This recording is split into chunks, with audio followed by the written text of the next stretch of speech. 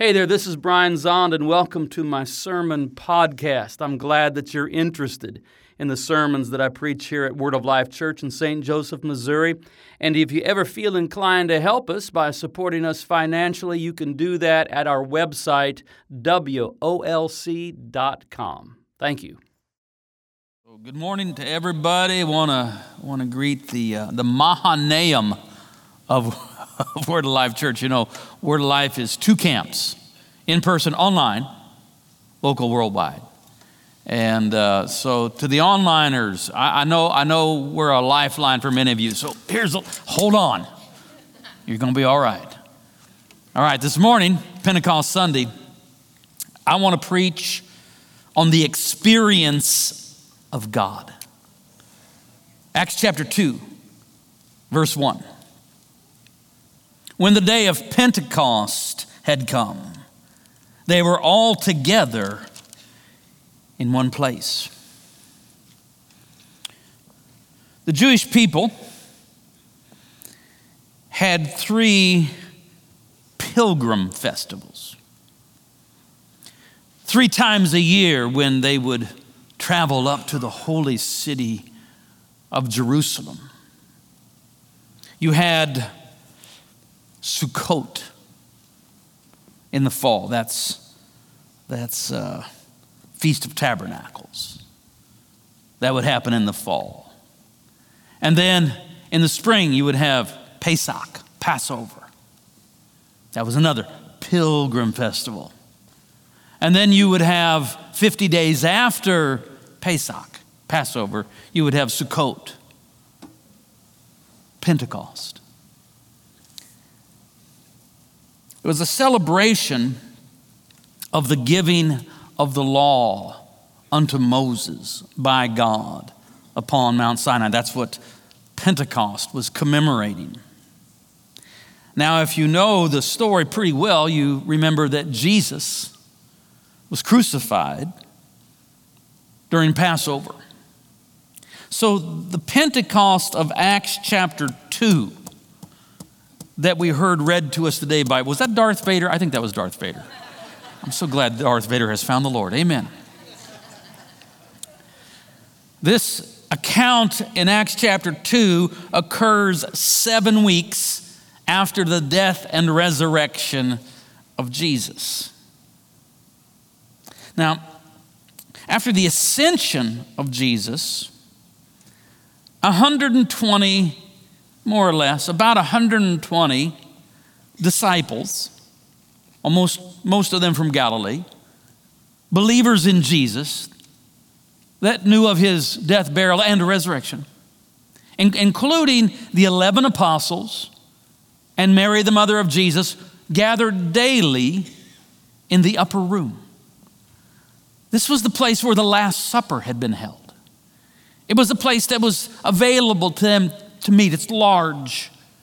It can hold 120 people. And for 10 days they were gathering there, and they were spending their time in prayer, waiting for the promise that Jesus said would come upon them. And then the day of Pentecost arrived. Pentecost commemorates the day when God, as a consuming fire, came down from heaven upon Mount Sinai and gave the law to Moses and unto the people of Israel. So that day, Sukkot had arrived, and they're in the upper room and they're praying. And suddenly, a sound like a mighty rushing wind filled the room. And then flickers of flame began to appear above the heads of those who were seated in that room.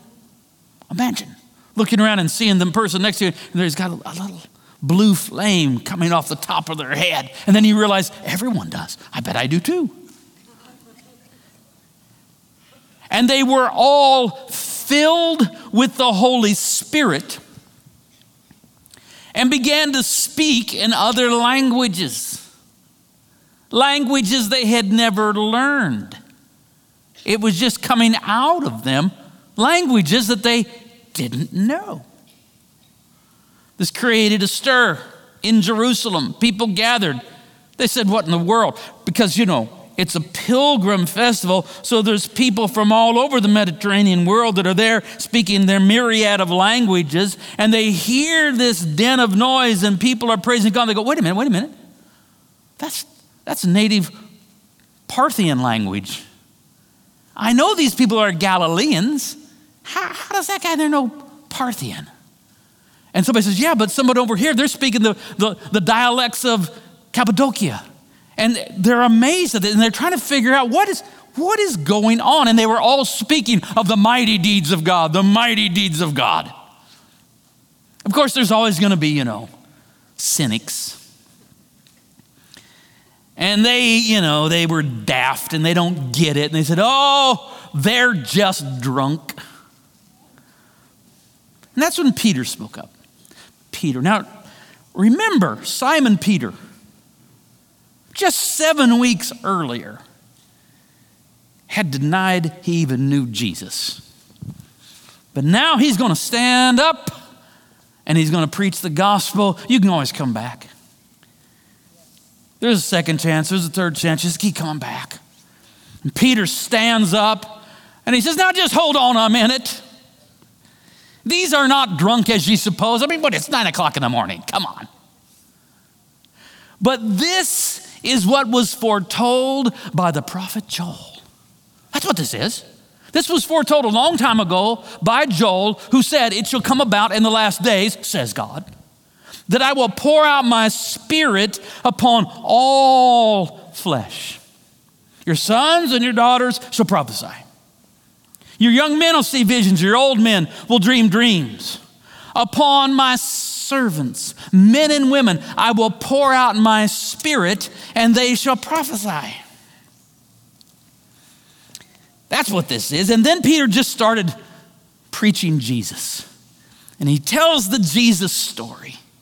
And he tells them who Jesus is and what he did and how he came to the city and how he was betrayed and crucified but raised again. And he tells them that this Christ whom you have crucified, this Jesus whom you have crucified, the Lord has made both Lord and Christ. And they said, well, what do we do then? Peter said, repent and be baptized, every one of you, in the name of Jesus Christ, so that your sins may be forgiven, and you will receive the gift of the Holy Spirit. For the promise is for you, for your children, and for all who are far away, everyone whom the Lord our God calls to him. So the prophet Joel had foretold of a day when God would pour out his spirit upon all flesh, upon everyone. And that day arrived with Pentecost. And to these that have heard the first sermon on the first day of the church, and they said, what do we do? Peter said, well, first of all, rethink everything. Change your mind about everything. That's what repent means. In the light of this revelation that Jesus is Lord and Jesus is Christ, rethink everything. Be baptized, become a part of this, attach yourself to Christ and his people, and you will receive the gift. It's a free gift. You'll receive the gift of the Holy Spirit. For the promise is for you and for your children, for all and everyone. And the Holy Spirit is the experience of God. The Holy Spirit is the experience of God. Thinking about God is theology. Thinking about God. Thinking about God and then trying to express what you think, that's theology. And theology matters. Oh, yes, it does. Perry said on the front row, yes, it does. It does. Theology matters. It's important. It's important that we think as accurately as possible about the God who is Father, Son, and Holy Spirit. Just like it is important that we think as accurately as possible about physics, chemistry, mathematics. I'm an anachronism. I still believe that theology is the queen of the sciences. Amen and amen. So how we think about God is important. It does matter. But relatively few people are called to do the actual hard work of creating and writing theology, by which I mean very few people are actually called to become professional theologians. But the message of Pentecost is that everyone can experience God. Not everyone has to be a theologian. Theology matters, but not everybody has to be a theologian. But everyone, you, your children, all and everyone can experience God because the Holy Spirit is the experience of God poured out upon all flesh. The Holy Spirit, third person of the Trinity. The Holy Spirit proceeds from the Father. The Son proceeds from the Father. The Spirit, Father God, and then proceeding from Father God, the Son, the Logos, God's understanding of God's self, God's word, God's logic. The Son, fully God, distinct person. And then between the Father and the Son, an energy of mutual love that is also a third person, the Holy Spirit, in this perichoresis, this eternal dance of love. Now, the Son and the Spirit are eternal as the Father. They do not begin to be. There's no beginning to be for the Son and the Spirit. They are eternal with the Father. And that, my friends, is just a little dab of theology. And I didn't come to talk about theology. I want to talk about the experience of God. Long before I knew any real theology, I knew the basic contours of the very basic contours of the gospel. Jesus is the Son of God, died for our sins, was raised on the third day. That's all I knew. Long before I knew any real theology, I entered into the experience of God. It happened November 9th, 1974. I was 15. I was a sophomore at Savannah High School. I was a long-haired Led Zeppelin freak. I went to a Christian event put on by the Fellowship of Christian Athletes at Missouri Western. And I committed my life to Jesus Christ. So far, so good. The surprising part, though, was when I got home at midnight, the Jesus whom I had committed my life to a few hours earlier was waiting for me in my bedroom in the form of pure light. The light of the world was in the bedroom at 104 South Hickory in Savannah, Missouri. Light. And I fell to my knees and I worshiped and I knew it was Jesus. I went to bed that night wondering, I wonder if it'll still be there in the morning. I woke up, the first thought I thought was, it's still there. And it's still there. That was my initial experience in God. Then I began to, the experience of God continued in my life, but in different ways, especially during my midnight prayer walks in the Savannah Park. Midnight's a good time to experience God, at least for me. Not for Perry, she'd be asleep, but although you can experience God in your sleep too, I'll talk about that. I lived across the street from the park there in Savannah. And I like to go out about midnight and seek God, because God said, seek me and you'll find me. Play hide and seek in the Savannah Park, but God let me find him. I would pray, I'd walk. Sometimes I'd sit under a tree. I could show you what tree, if it's still there. I don't know. I haven't checked lately. Sure it is. Amen. I remember one time, I think there was a curfew. I know there was a curfew. You weren't supposed to be in the park after 10 o'clock. I was never much at keeping the rules. And so I just, I liked it though there was a curfew because it meant nobody else was there and I had the place to myself. So I'd go out there and I'd be in the park. I remember one time a policeman did come by and he said, shine, they have those little lights on their car. Hey there, what are you doing? I said, I'm praying. Oh, okay. And then I felt like totally I had license, So that's where I would pray and I would ask God questions and I didn't always get the answers like some of them I'm getting now. It takes a while. I didn't hear the Lord say this, but it's as if the Lord said, yeah, I could explain, but you wouldn't understand.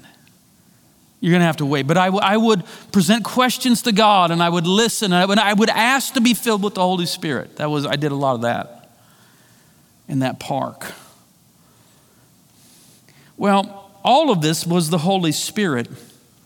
And it's part of the normal Christian life. Don't let anybody tell you, that sounds weird to me. No, it's not. It's just normal. God is, you are, you're the creation of God, you're loved by God, experience it. Don't let anybody tell you it's weird. No, this is the Holy Spirit, and it's the normal Christian life, and this is good news because most people are far more interested in experiencing God than thinking about God. Now, I like to think about God. I mean, there's a reason why I've written 11 books of my thoughts about God.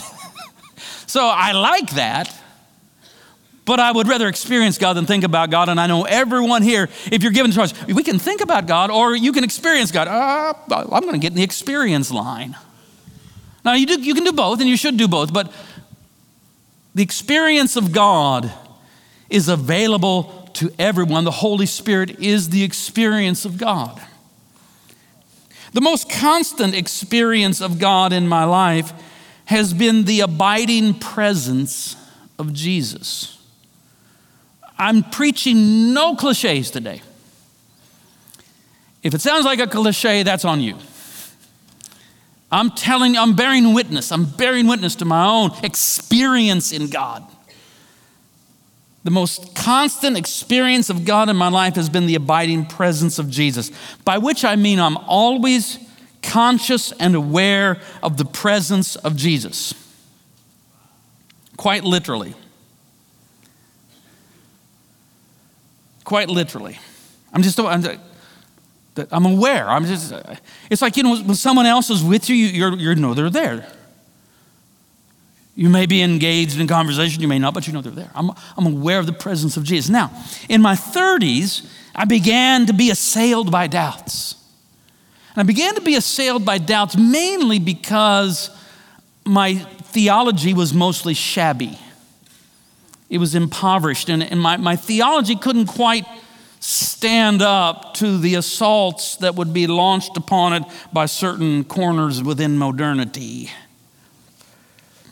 And I began, so then you're like, well, maybe God doesn't exist. Maybe I'm making all this up, those kinds of doubts. And I didn't run away from those doubts. I thought, well, I'll just lean into them. Okay, if that thought of doubt is coming to me, does God exist? Maybe God doesn't exist. Well, I'll lean into it. Okay, God doesn't exist. That's going to be my new faith. There is no God. And it just wouldn't work for me because, no, there is. God's right here.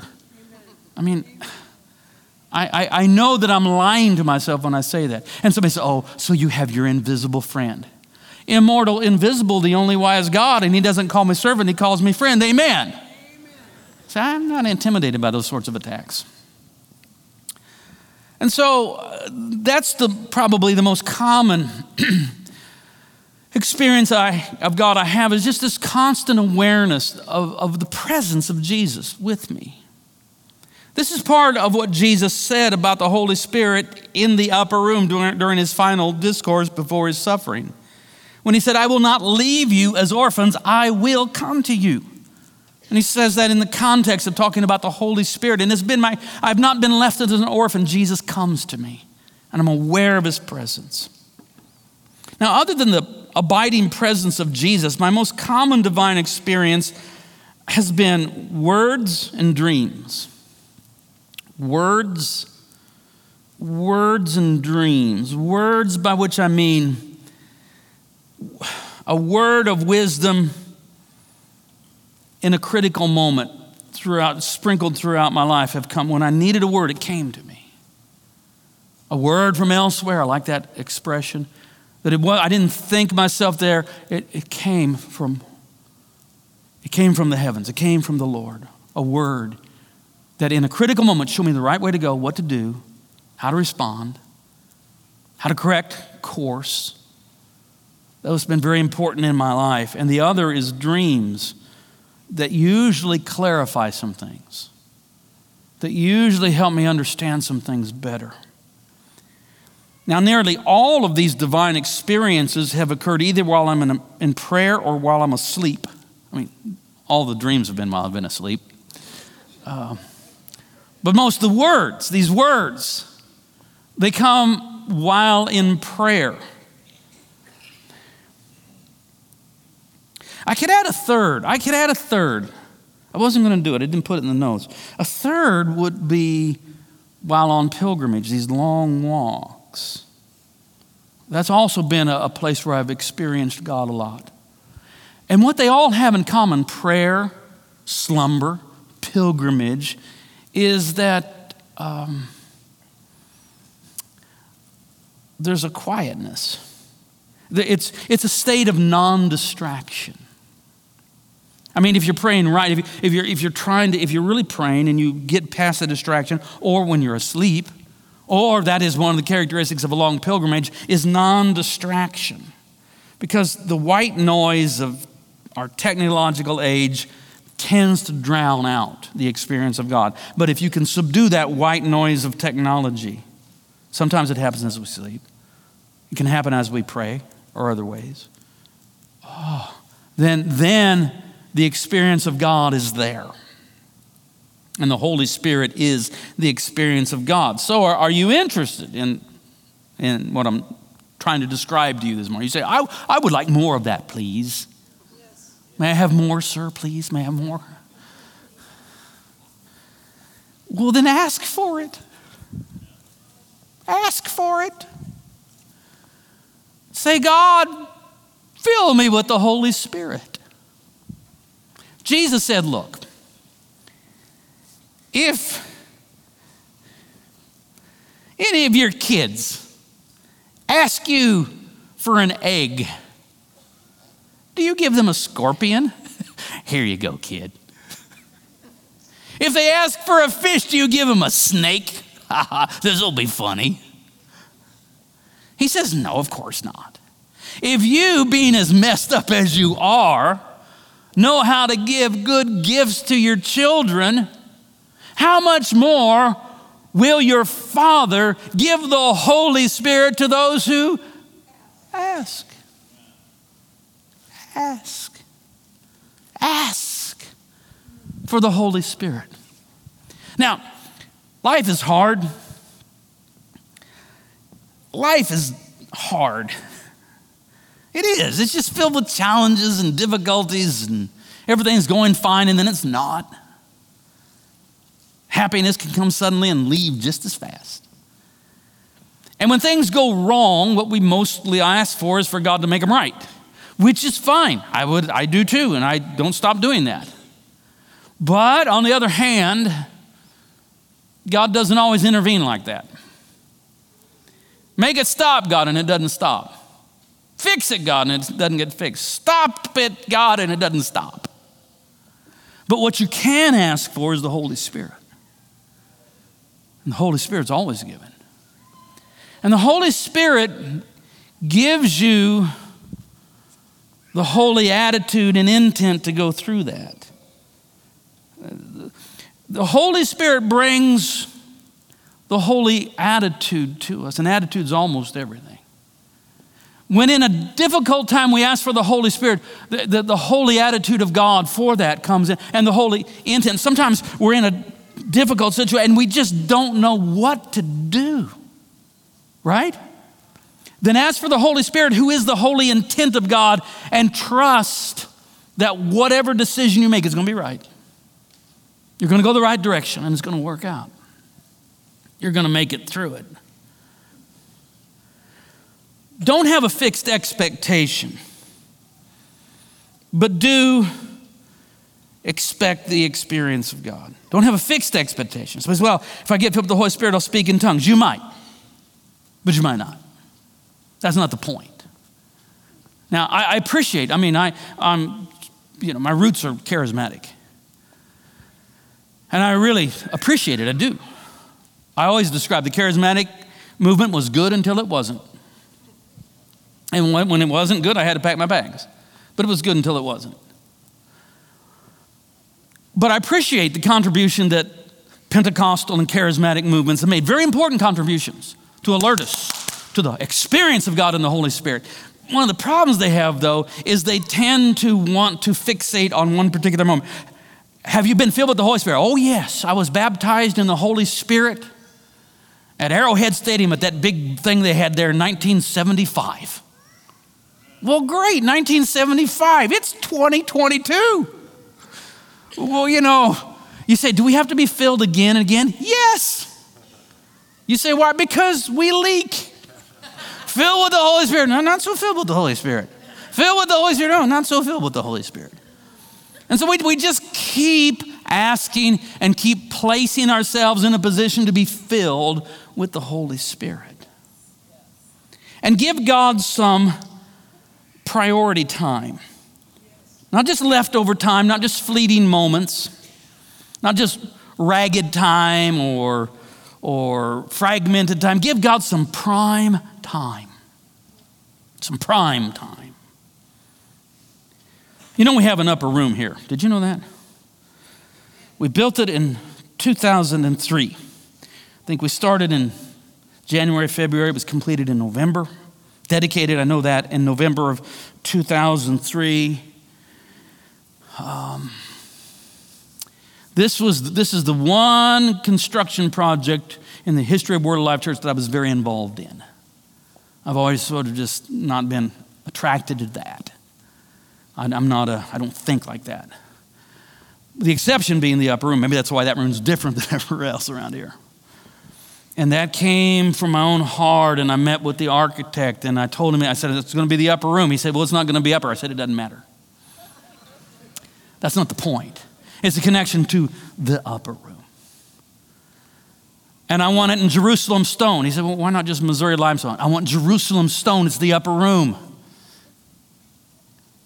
How big? I want it to seat 120. So you see all this. And it's the easiest building project by far that we've ever had. Two things have been easy in my ministry. Only two. 2,000 have been hard. Two things have been easy. Building that prayer room and prayer school, which I never intended to be a thing, but it just happened. It's like, whoa, look at that prayer school. What? It just happened. Both are prayer things. That's interesting. I find that interesting. And so we have a prayer room. A little later, we added the 14 stations of the cross. Not the legendary medieval ones, but the biblical ones that follow the passion of Christ from the Garden of Gethsemane to the garden tomb. We added that a few years ago, 10 years ago, 12 years ago, who knows? Time flies. Just this week, we installed those two new icons, the Christ Pantocrator icon and the Holy Trinity icon. Those were installed this week. The upper room is, if you're local, if you're here, it's open from, is it 8 to 4? Is that right? Monday through Friday. Same hours as the porch. It's open. You can go in there and have some prime time. It's a thin place. We've already got it warmed up for you. Just walk in there and you go, oh, I'm closer to God than I was before I walked in this room. I'm not making a joke. It's true. There are thin places where the barrier between heaven and earth is very porous, very thin. The upper room is a thin place. You can encounter God there. So it's open. You can go there. It's open Sunday mornings too. Now, we're going to do something this week. We're going to have Pentecost in the upper room for 4 nights, starting tonight, Sunday night, Monday night, Tuesday night, Wednesday night, 6:30. It'd be about an hour long. We'll have praise and worship. We'll have prayers. We'll have scripture. We'll have worship. We'll have all of that. We'll have child care. We're trying to get you some prime time. We'll take care of your kids for you. So there you go. And what are the services going to be like? They're going to be liturgical and spontaneous. They're going to be ancient and future. They're going to be great tradition and contemporary inbreaking of the Spirit. Because that's what we're called to be right now at Word of Life, is to model that pressing forward, but also reaching back, knowing that we have roots in the ancient faith. That's why that room, the upper room, feels different. Everything else in this campus is very contemporary. You go in there and you go, it doesn't feel contemporary, it feels old. That was intentional, that was deliberate. To have a connection with a more ancient faith. So yes, there's liturgy, but there's also spontaneous prayer. There'll be ancient aspects, but modern aspects. Some old icons, but fresh revelation from the Holy Spirit. And so I invite you to come. The Holy Spirit is the experience of God. Let's dedicate some prime time to the experience of God. Acts 2, verse 40. And Peter testified with many other arguments and exhorted them, saying, save yourselves from this corrupt generation. So those who welcomed his message were baptized. And that day about 3,000 persons were added. We're going to baptize some people today. Not 3,000, but about 10 or 11, something like that. And so we're going to baptize people today. See, this is what happens. What shall we do? He says, we'll start thinking, rethink everything, be baptized, receive the Holy Spirit. And he says, this is how you're going to save yourself from this corrupt age, this corrupt generation. The world has gotten off. It's something's gone wrong, and you need to belong to a different age. And the baptistry, there's a baptistry up there. We're going to go up there in a minute, those that are going to be baptized. The baptistry is a time machine. Yes. It hurls us into the age to come here and now. That's why the Apostle Paul says that we are those upon whom the end of the age has already arrived. That we begin to live in certain aspects of the reality of kingdom come here and now. That's baptism, and it's beautiful. And so would you stand with me?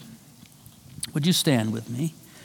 And those who are about to be baptized, would you come? And parents, bring your kids if they're kids that are being baptized. But would you come and stand right down here in front of where Pastor Derek is, and give them a really good ovation as they come.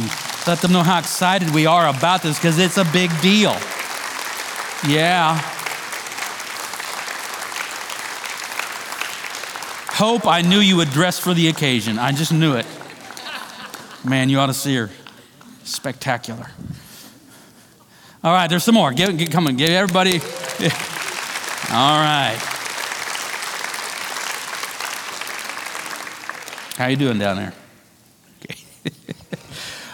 2 of my granddaughters are being baptized, so you have to forgive me if I kind of make a deal out of it. All right, so the first thing we're going to do is we're going to confess this ancient creed. This is what people would confess before they were baptized 2,000 years ago. I can't even, 2,000 years ago. So this is not something new. We didn't make this up. I didn't write this in my study last night. This is what the church, what people like you in moments like this have been saying from the very beginning. So would you join with me in confessing that, church, everybody, but we're especially thinking about these, but everybody, join with me in confessing our creed. I believe in God, the Father Almighty, creator of heaven and earth. I believe in Jesus Christ, his only Son, our Lord. He was conceived by the power of the Holy Spirit and born of the Virgin Mary. He suffered under Pontius Pilate, was crucified, died, and was buried. He descended to the dead. On the third day, he rose again. He ascended into heaven and is seated at the right hand of the Father. He will come again to judge the living and the dead. I believe in the Holy Spirit, the Holy Catholic Church, the communion of saints, the forgiveness of sins, the resurrection of the body, and the life everlasting. Amen. The church has two primary sacraments: baptism and communion. Today, we're doubling up. We're going to have baptism and also communion. And so in preparation for receiving communion, let's confess our sins and receive the Lord's forgiveness. Most merciful God, we confess that we've sinned against you in thought, word, and deed, by what we have done and by what we have left undone. We have not loved you with our whole heart. We have not loved our neighbors as ourselves. We are truly sorry and we humbly repent. For the sake of your Son, Jesus Christ, have mercy on us and forgive us, that we may delight in your will and walk in your ways to the glory of your name. Amen. And God is gracious to all who confess their sins and in humility ask for mercy. In the name of Jesus Christ, your sins are forgiven. And this is the table, not of the church, but of the Lord. It is made ready for those who love him and for those who want to love him more. So come, you who have much faith and you who have little, you who have been here often and you who have not been here long, you who have tried to follow and you who have failed, come, because it is the Lord who invites you. It is his will that those who want him should meet him here. The body of Christ broken for you, the blood of Christ shed for you. Amen.